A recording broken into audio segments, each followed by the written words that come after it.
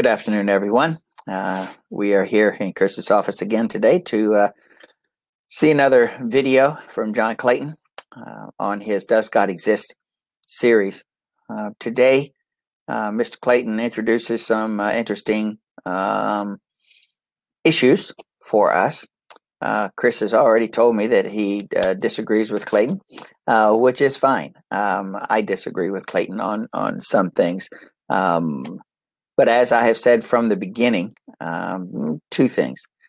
Keep an open mind.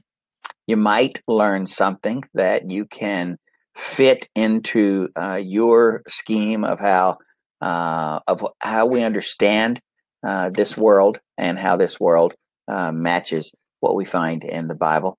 And the other thing is this: try to maintain an appropriate balance of the things that he has to say versus what is really important in the Bible. We can talk about a number of things that we disagree on, and that really is immaterial in the larger picture of things. So try to keep a focus on what is important. And as Clayton says, even in this, the Bible is designed to communicate to us the plan of God's salvation from beginning to end. And that is what is important, and that is what it is designed to do.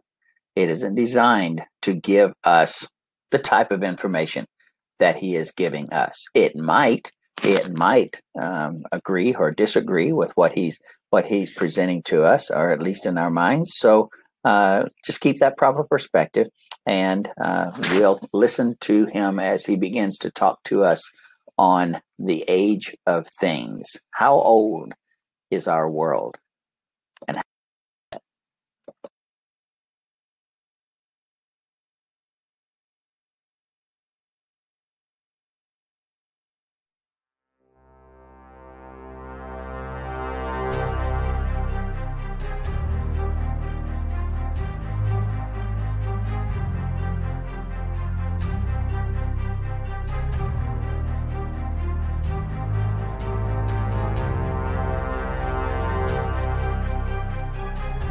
Welcome to the Does God Exist video series, program number 28, The Age of Things. We've tried to deal with the question of evolution by building a foundation of evidence. We've tried to point out some of the difficulties that evolution has. We've tried to point out some of the problems that fundamentalist creationists have. And probably one of the areas where there is the greatest amount of controversy is the question of how old things are. Now, there are many vested interests in this. There's an atheist position that says that if you got enough time, anything is possible. The response to that is, well, that really isn't true, because there are destructive processes that are also a function of time that are equally effective in preventing things from happening. Time is not the only issue. There are religious people who will say, well, God created time, so he's not limited by it, and that certainly is true. God could have created the earth 2 seconds ago, with you sitting in front of your computer screen or your television set watching this series, the memory in your heads, me on the tape, and all that. That's not a reasonable position, I don't think, at least not for thinking people. We're talking about evidence in this series. We're saying that science and faith are friends. They support each other. They reinforce each other. So the question of time has to fall in that same category. Time is an issue only in that there are vested interests religiously and scientifically and philosophically in what the time has to say. So what we'd like to do in this particular discussion is to start out at least talking about how do we get time? How do we calculate the age? And then we'll talk about some of the difficulties that are involved in the process. What you're looking at now is called the geologic time scale. You would see this in any geology book. You would see it in a high school science book. It is the age of the earth as science has reconstructed it based upon the evidence in the rocks. On the left-hand side, you have very long periods of time called eons. The next column is eras, which are not as long as eons. The eras are broken down into periods, which are subdivided into epochs. On the right-hand side, there is a listing of what science has ascribed to each of the periods and epochs that we're talking about. For example, where I live, the rocks are considered to be Devonian in age. The Devonian age is called the age of the fishes. Why is that? Well, when I take my earth science students to the local gravel pit and we dig around for fossils, what we find are the fossils of fish and things related to fish: sponges, corals, echinoderms, crinoids, starfish, all those kinds of creatures. In 41 years of taking kids on field trips, I never saw a reptile, amphibian, mammal, or human fossil in any gravel pit, and I've been to dozens of gravel pits all over this region.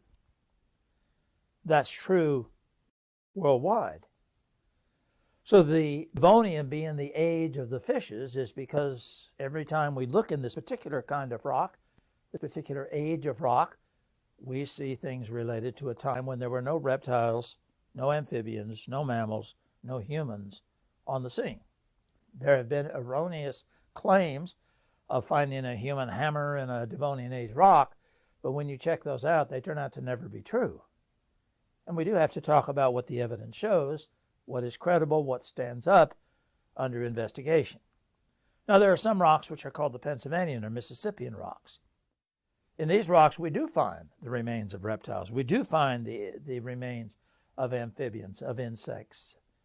The fossil record is very clear. No human remains. No mammal remains. But nonetheless, these periods are indicated by, again, what is found in those rock layers. The Jurassic layer, which is found, and I have studied in Colorado and Alberta. In this rock layer, we find a dominance of dinosaur remains. The big dinosaurs are found in that rock layer. Jurassic Park, the movie, got its name because of the Jurassic geological period.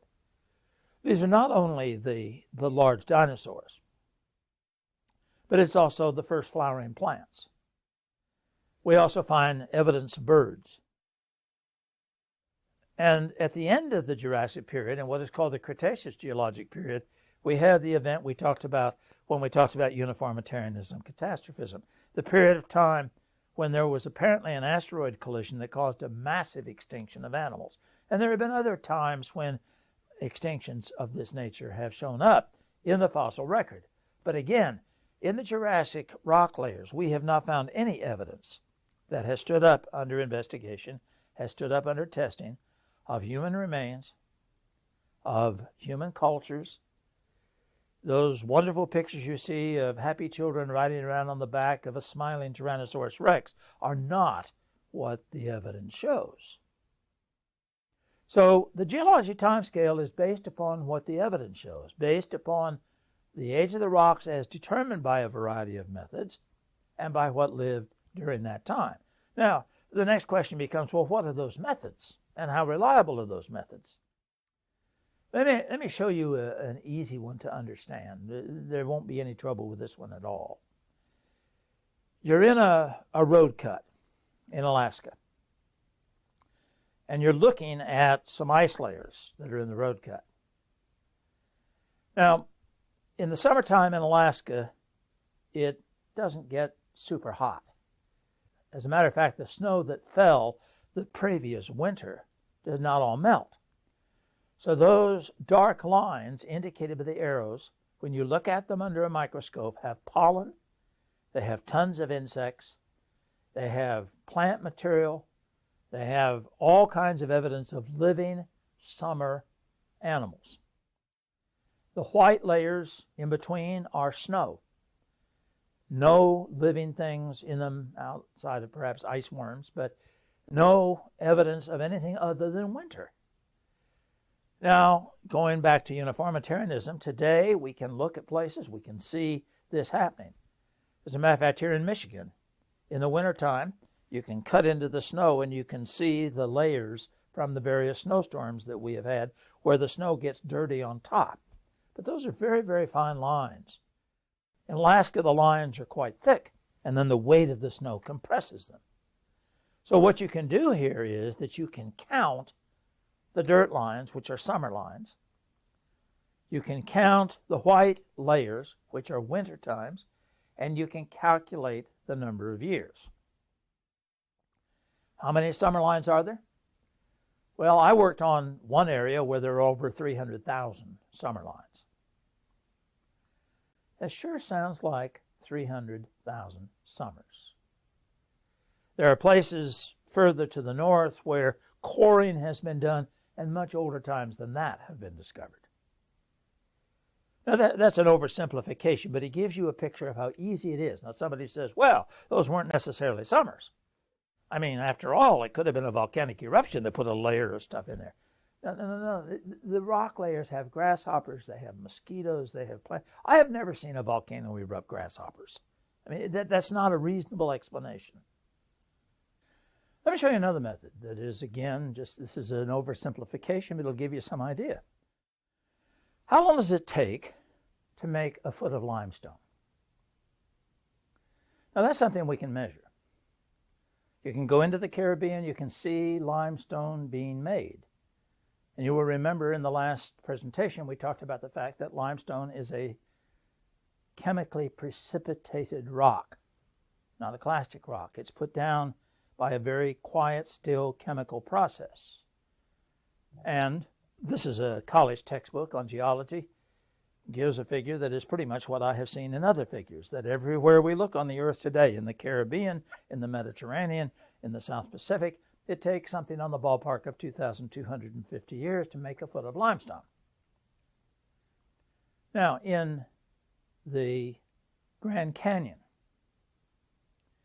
we have layers of limestone. Some 6,000 feet of limestone.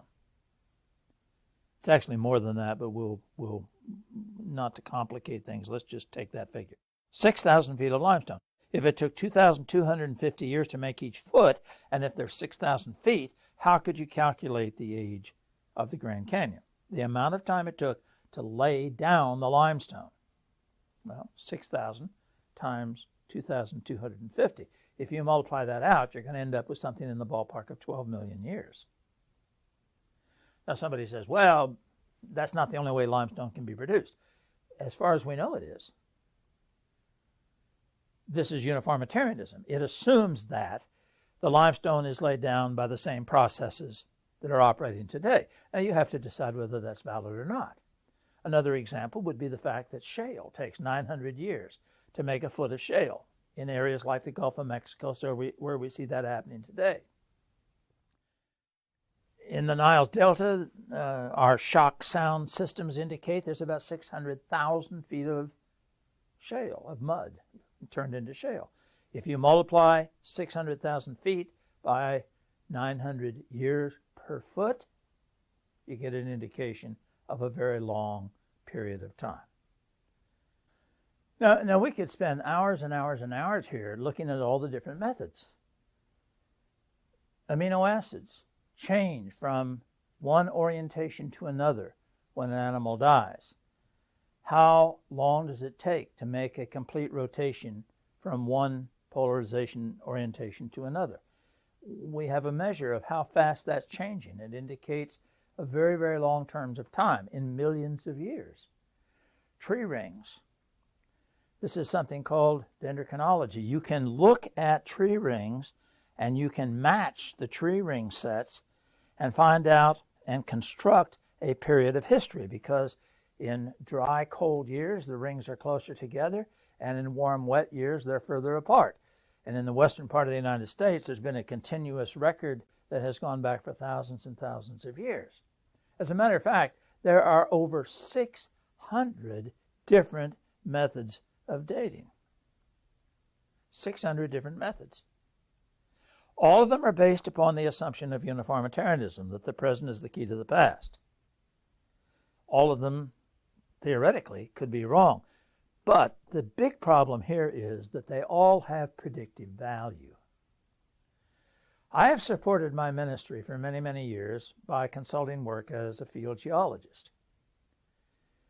I'm able to go places and help people decide from a geological perspective how to use the resources that are on the property they own. How do I do that? I do that because I know something about the length of time it takes to produce certain types of resources. And if I know, for example, that the surface rocks are extremely old, I don't look for oil because oil volatilizes in a very quick period of time, and you're not going to find oil in rocks of great ancient age. If I'm in rocks that are of an age that are at the time of the dinosaurs, that tells me about what resources might be available. It has predictive value. I have another question. Who cares? And somebody says, well, I mean, after all, the Bible says the earth is 6,000 years old. This is an article that was in the newspapers way, way back. I've saved it just because I thought it was kind of interesting. It was making fun, of course. But the question is, where does this come from? Why is this important? And right now I want to stop for just a minute and make a religious point. More than half of all Protestant denominations teach something which is called dispensationalism.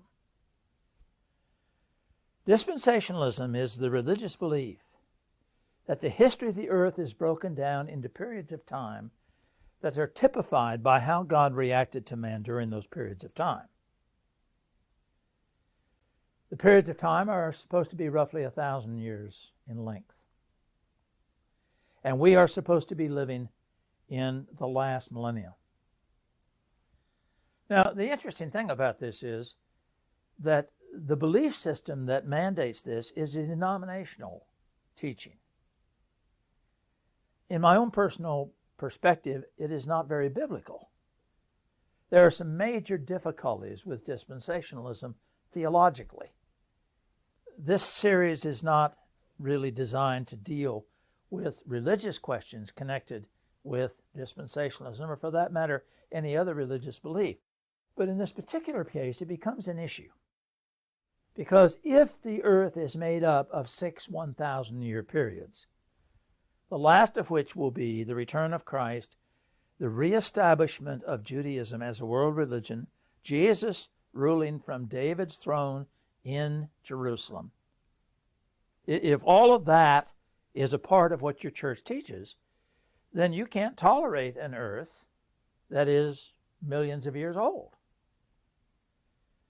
So this becomes a religious issue. And it's important to understand that if your religion teaches this, you have a problem with science.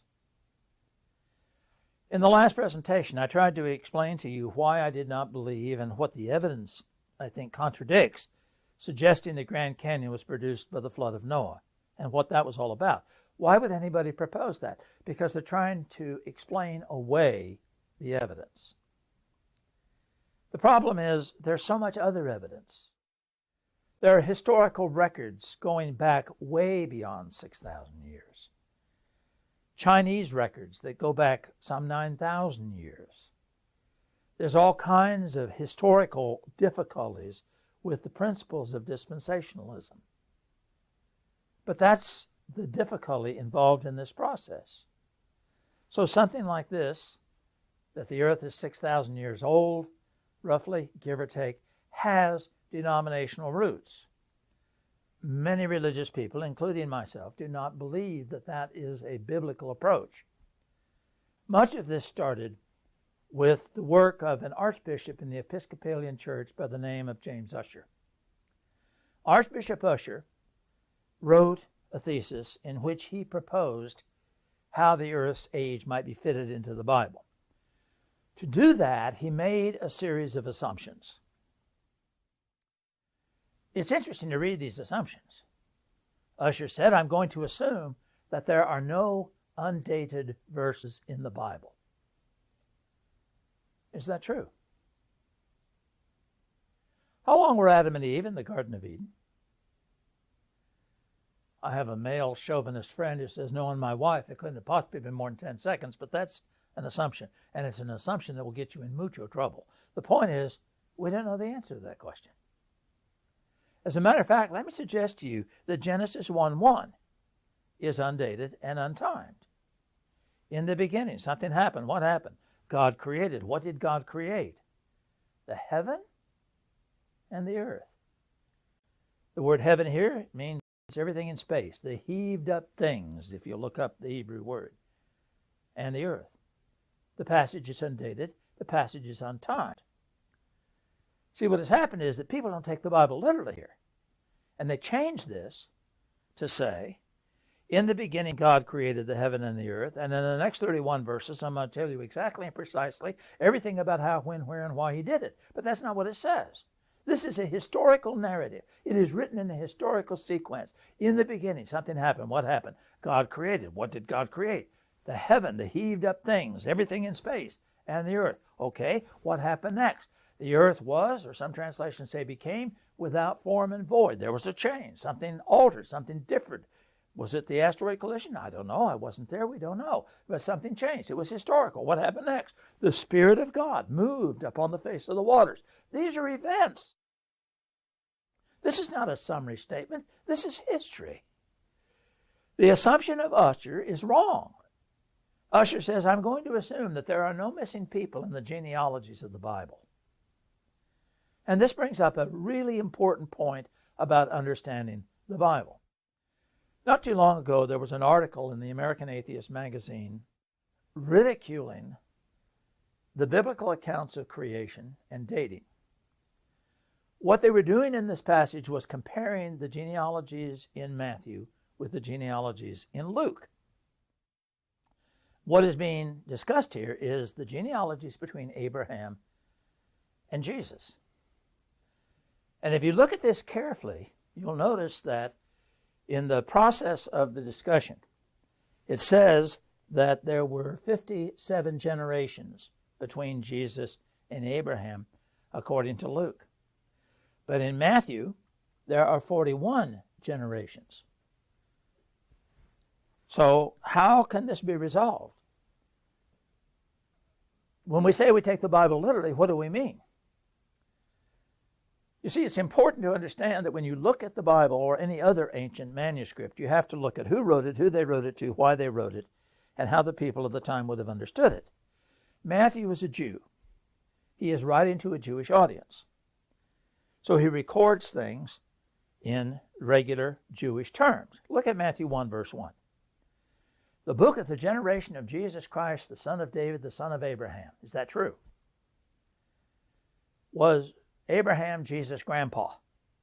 Well, of course not. If you read the account, you'll see it even tells you in Matthew that was not the case.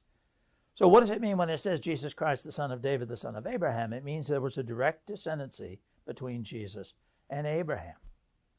You drop on down to verse 17, and Matthew says, so the generations from Abraham to David are 14 generations. And may I call your attention to the fact that 14 is twice 7.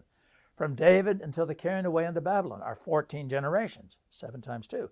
And from carrying away into Babylon unto Christ are 14 generations, 14, 14, 14. Why the number 14? Why twice 7? Because 7 means completeness, and to the Jew this had a particular special meaning. So Matthew is a Jewish writer writing to a Jewish audience. How about Luke? Luke is a Greek writer. He's writing to a Greek audience. He will not use Jewish terms, symbols, special numbers. Therefore, his account is different. However, the whole process is erroneous because we know that the purpose of it was not to establish chronology, but to establish descendancy. So in Matthew's account, he leaves out major characters. Why does he leave out major characters? You can see in this chart, Joash, Jehoiakim, these aren't minor characters. These are major biblical characters. Why are they left out? They're left out because that's not the purpose of the passage. And it's important to understand that in Jewish history, when you ask somebody who his father was, you probably opened the door for a 3.5-hour lecture, because anybody that was a good guy and a blood relative was father. If Uncle Harry was a horse thief, Uncle Harry wasn't father, but otherwise he might be. So the Bible is not intended to be used in that way. Ussher says, I'm going to assume that the genealogies are all chronological. Well, they're not chronological. We know, for example, that Noah's sons are given backwards in terms of chronology. He says, I'm going to assume that no historical period is missing from the Bible. How about Malachi to Matthew? And the major point, he assumed that the genealogies were written for chronological purposes, and that is not the case. They were written to show descendancy. The bottom line in all this is that the purpose of the Bible was not to give us time. I love the statement of David Lipscomb. I have no way of knowing how long the world was created before man was created. The Bible just doesn't tell us that. It only says in the beginning. And then it goes on and describes the process. One of the most conservative writers that existed in the early church in the United States was a guy by the name of Foy E. Wallace. And I think his statement was probably the best one ever written. There is no statement in the Bible which indicates the age of the earth. If the scientist or the pseudoscientist want to ascribe to the earth the age of 1 million, 1 billion, or 300 billion, I will not pose to argue in the beginning. That is all the Bible affirms on the question. I think that's exactly right. So having looked at the fact that the Bible does not tell us the age of the earth, and that is not its purpose, and that in fact, when you have someone who is concerned about this, it is rooted in their church teaching, in their denomination's teaching. The real question is, what does the Bible actually say? There's one more response that I want to respond to myself here, and there's somebody will say, well, did Adam have a belly button? It sounds like a silly question to you, but the question is, could God not have created the earth, the cosmos, with a parent age? In other words, could not God create the earth to look like it's 13 billion years old when it's only 6,000 years old? And the answer is, of course, yeah, God can do anything. He has the capacity to do anything that he chooses to do. But let me point out some problems with this. Number one, God tells us over and over and over and over to look at nature and learn from it. And we have looked at multiple passages that talk about that. You can't tell man that we can know there is a God through the things he has made if there are deliberate things in the creation that we would misinterpret. And that brings me to the second point. The Bible presents God as a being incapable of deception, faithful, not able to lie. And let me point out a problem here. In 1987, we saw a star explode. We watched it happen. We have made measurements of supernova 1987A, and we have learned massive amounts about how stars die as we have watched this process. But that star is millions of light years away from us. Now, if God created the earth with a parent age, then he had to send this video to us from a star that never existed, going through the process of dying. He would have to deliberately fake history. I suggest to you that is contrary to the nature of God. We are not, in the day of judgment, going to be able to stand before God and say, now, Lord, you faked me out here. You misrepresented something, and that's why I got confused. No, that isn't going to be our line. God is faithful. The idea that God created the earth with the parent age is not an issue, and it is not something that I believe we should consider. So the next thing we would like to do is to take you through the Genesis account, verse by verse by verse. Let's see what it says. Let's see what the fossil evidence says in response to that. How strong is the evidence? How good is the evidence? And how much agreement is there? Is the Bible really a book of ancient myths and silly stories, or does it have a factual foundation? I hope you continue with us in the next presentation.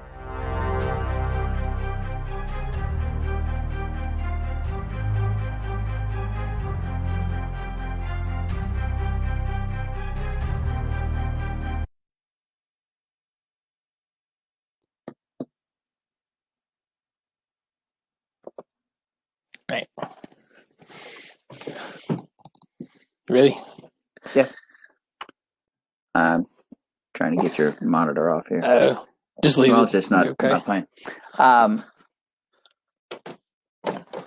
We have to disagree right off the bat with Mr. Clayton. He says there are no pictures of children playing with or on dinosaurs. And Chris said, I've got one. Get that light off there. There we go. Look at that. Children washing a dinosaur. It's proof positive. Proof positive. See, it's all in the historical record. Obviously, we are being facetious there. And really do think dinosaurs lived with humans, though. all right. So here is where I think most of us have been with him up to this point. We have maybe disagreed on some things. We may have had some other association or intake of materials that make us think a little bit differently on some of the things he has said. But it's getting to the point now where he is going to try to make sure that science and the Bible support one another. And remember, he's coming at this in two ways. He's coming at it as a geologist and as a physicist and as a scientist. The man has, I think he says something like 40 years of doing this series of Does God Exist? And talking with and debating with other people about these types of issues. How old is the Earth? And does the geological record support various theories about how old the Earth is? And he certainly has more at his disposal to make his arguments than I have at my disposal to make mine. But he makes an extremely important point. Who cares? Chris and I, as I said earlier, Chris and I may disagree on the interpretation of a passage, an individual passage. What exactly is it trying to teach or trying to say? It doesn't mean that Chris and I can't worship together, can't associate with one another, can't live in the same household of God as each other. And so when we're talking about the age of the Earth, as the two people he quoted there, Foy Wallace and David Lipscomb, all we know for sure is what it says in Genesis. And if we do need an answer, maybe he will provide one that will satisfy us, and maybe he won't. So, with that said, I think Chris has some things he'd like to say about some of the things that Mr. Clayton had to say. So, like, where to start? Like I said earlier, I think he's wrong on a lot of this stuff. I can't speak to the scientific part of it. I can only speak to the Bible part of it. Science is obviously his wheelhouse, and it's not mine. So, but there are some things I wanted you to pick up on from what he was saying. Maybe first thing first we need to talk about is he brought up, the dispensationalism. It's a fairly new idea. Started somewhere around 1500 with the guy that he quoted, and that's where that is why we think the Earth is around 6,000 years old. It's just not the case. The early church fathers, 1,500 years before the guy that he quoted, all thought the Earth was young. They didn't put a specific date on it, a specific number on that, but they all thought it was really young. Obviously, I don't buy into dispensationalism. I don't think that's a biblical thing, and neither does Rick. And so, for whatever that's worth, but I just wanted you to see that the young Earth thought started very early, and it's not a new thing that's come on the scene. There's a couple other things I wanted to talk about, specifically with the genealogies in Matthew and Luke. So he was kind of saying, well, there's some missing components there in these genealogies or something. It seems to me that Matthew follows the paternal heritage of Jesus, while Luke follows the maternal. So Matthew is going to, may have to back me up on that, on the which one's which. That is what I have heard, and I haven't gone back and studied that in detail. I've never preached a lesson or taught a class on it, but that's always been my understanding that was the difference. And he is absolutely right. Matthew is talking to a Jewish audience, and Luke is talking primarily to those who are not. And so that might be part of an explanation. I think the one that part of that, one of them is more toward the paternal side, and the other is toward the maternal, makes sense also, because that has been given considerable examination by scholars, and that appears to be the way it works, because whichever one it is ends up with Mary just before Jesus, rather than Joseph. And so from that standpoint, you could say that at least the focus there toward the end was on her side of the family.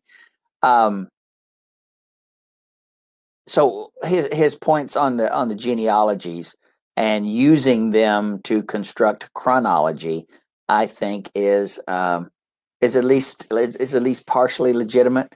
His assumptions that Ussher developed or used to develop his genealogical explanation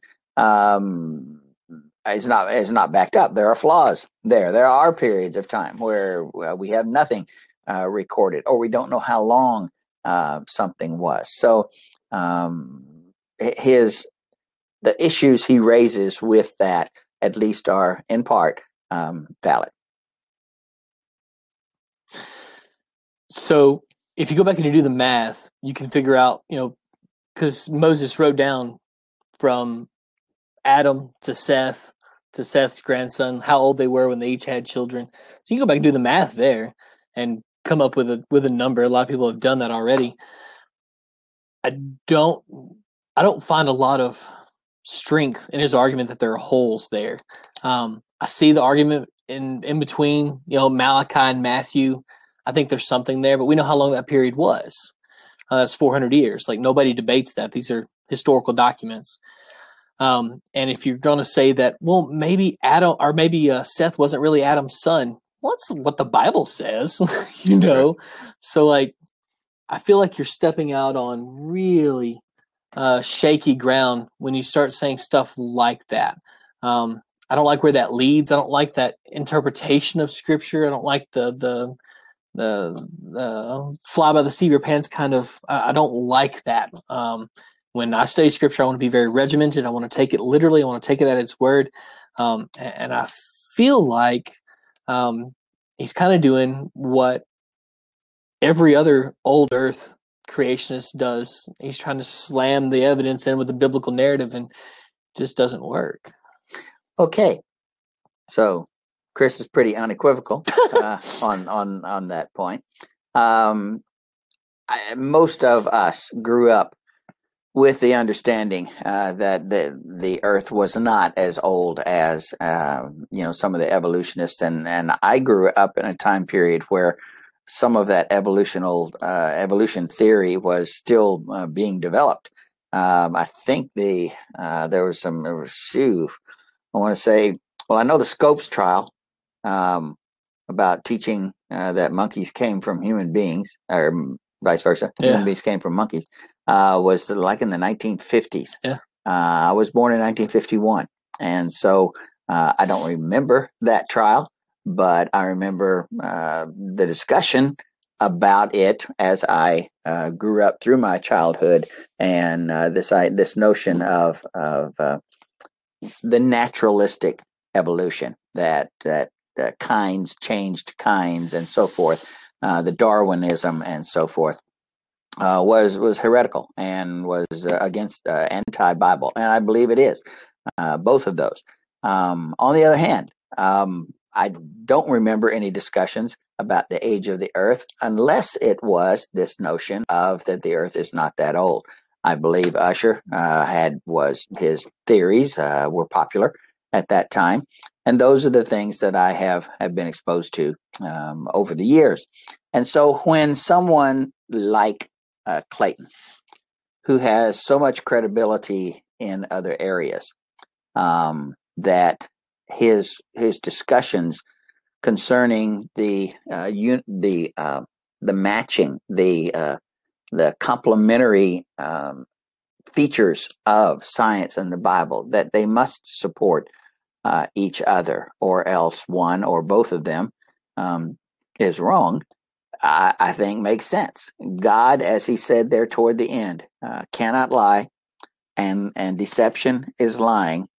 And if he created a world to look young with the scientific evidence that we have, that seems to be intentionally trying to confuse us and make us believe something that's not actually true. So the question is the fossil record reliable? He mentioned uniformitarianism a couple of times in this particular video, and he didn't say, we have already said that uniformitarianism is not fact. The Earth has undergone catastrophic changes, and so theories based on uniformitarianism are suspect on face value. He did mention it a couple of times, but he didn't say, and uniformitarianism is not something we can buy, at least in this video. He did last time and maybe the time before. So the question remains, an intelligent man like Mr. Clayton, a man who has tried to disprove the Bible with science, was converted to Christianity because he could not do so, and that the scientific evidence that he knew and that he continued to learn about supported the Bible in so many ways that it was irrefutable for him, and that had to be his conclusion, that science and the Bible are one, that the same God who created this earth is the same God that is presented in his word, in the Bible. And so this consistency between those two is important, and he maintains that is still the case. On the other hand, he also maintains that the fossil record suggests that it's not a relatively young world, that if our ways of dating things, our methods, and he says he listed 14 of them there, and he says there are over 300 ways, I believe, to assess dating of our world and the natural formations we have around us. He said they all point to a much older world. So on the surface, we have a fundamental disagreement right now, at least, between what many would say the Bible suggests at the age of the earth, and what Mr. Clayton and other scientists would say. And the only thing I can say is this: there are two ways to look at that. Number one is, it's okay if we disagree on that. That's not a determining factor as to whether or not we can serve our God and worship with him in biblically authoritative ways. It's not going to affect our salvation if we're mistaken on this point. There's no test to get into heaven on Judgment Day. What was your view on how old the earth was? And it's just a two-option right. two-option question. I really hope I nailed the 6,000 year thing. Not even a multiple choice there, and so it really doesn't matter. So, what? And the other thing is this: it really doesn't matter. And the other thing is this: hear him out. We are on 28, is it right now? And we've got 8 more lessons. I believe there are 36 total. Next week. It really doesn't matter. Right. See, he's arguing with us. Continue. I was arguing. That was me, wasn't it? Yeah. Hear him out. Next week, as he suggested, he's going to talk about Genesis, the first chapter. And I'm going to tell you right now, begin opening your mind. And there's nothing wrong with having an open mind. As I have said, I think I said earlier on, that some of the things he talks about later in this series, which is right now, these things he's talking about right now, has encouraged me to look at things in a new light. And just because I have always thought something or heard something or thought I knew something doesn't mean I can't learn something new about God's Word. I learn something new in God's Word just about every time I read it. Something jumps out at me that I really hadn't noticed about a particular passage. All of a sudden, I look at the context of the passage and I say, well, this one's right here. We've got this leading up to that, and we've got this following that. And that helps me understand that particular verse in a different light than what I have heard it and what I hear my brethren teaching about it. So one of these days I'm going to write a book, or at least an article, on the Bible's most misinterpreted passages because they're taken out of context. I have about at least 5 or 6 of those that I'm going to work on. But what we have always believed is not necessarily always right just because we have always believed it.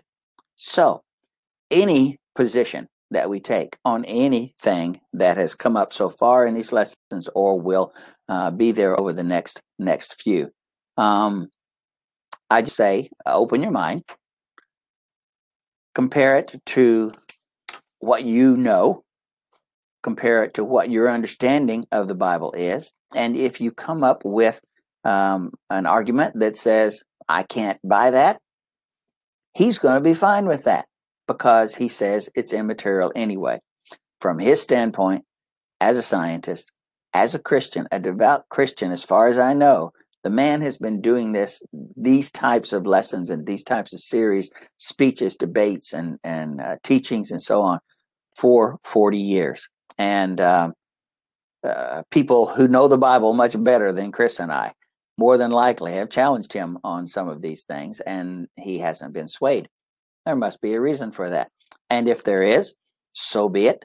And I will let him have his beliefs and opinions about it just as easily and readily as he will let me have mine. Do you have other points? Do you want to argue with that? Yeah. I think I'll save my points for next week. Yeah. I that's what I would encourage. I would encourage, and these things, you can listen to these lessons. Not only does Chris post them right on Facebook, but you can listen ahead if you want. If you go to the Does God Exist site up at the top, I think it has lessons or videos or something. I'll post the link on our Facebook page. And it has something like TV videos or something of that sort. And all of them are over on the right hand side of the page with the opening picture and the name of the lesson underneath. And so you can go down to lesson number 28, the age of things, which is what this one was today. And then you can look at the next week where he starts talking about walking us through Genesis, the first chapter. And I'm going to tell you, this will be a novel experience for you. First time I heard this one, I said, I've never heard that before. But he's got some plausible ways of looking at and explaining Genesis 1 in a light that I had never considered. I've been a Christian since I was 13 years old. I'm almost 70. I have studied the Bible off and on most of my life. I've really studied it probably in the last 10 to 15 years more than I ever had before in the teaching of the classes here at Rome, or the last two places I was back in Bowling Green, Kentucky. Teaching requires you to be prepared. It requires you to know more than what the people in the class know, or at least try to prepare that way. Because if you get questions, then you have a better chance of at least providing them something that would qualify as an answer, rather than just, oh, I don't know, I'll check into that, I'll get back to you next week.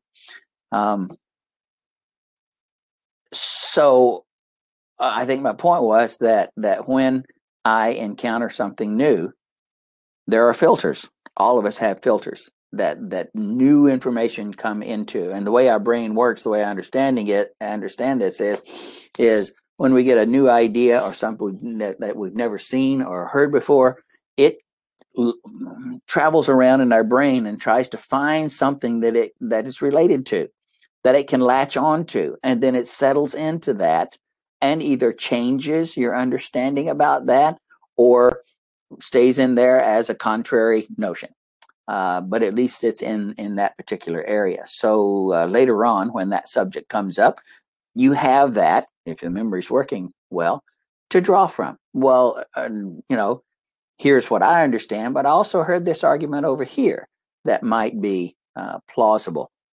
Again, open mind, take in what you hear, and just because you've never heard it before doesn't mean that it's wrong or has no credibility to it. So that's all I'm going to say. The only other thing I was going to say that I had printed out this list that he had, and you can do this. You can print screen as it's going through, freeze him, pause him, and then print screen, and then or copy that, paste it into a Word document, and you can manipulate it, spread it out, and do whatever. I'll keep this just in my files so that I'll have it. Unless you have something else, I think we're going to end early today. That'll give people that if they want to go get a head start on next week to go dig out lesson 29 as he walks us through Genesis, the first chapter. So, an interesting outcome today. Chris is throwing things at the computer screen. No, he's not. But I am glad that he's adopting the attitude, I'll just hold off until I hear the entire argument. And that's what all of us always should do. We don't need to jump to conclusions. We don't need to nitpick at pieces until we've heard the whole. And so that's what we'll do. And we'll listen to Clayton next week and see if we agree then. See you guys next week. See you. Bye.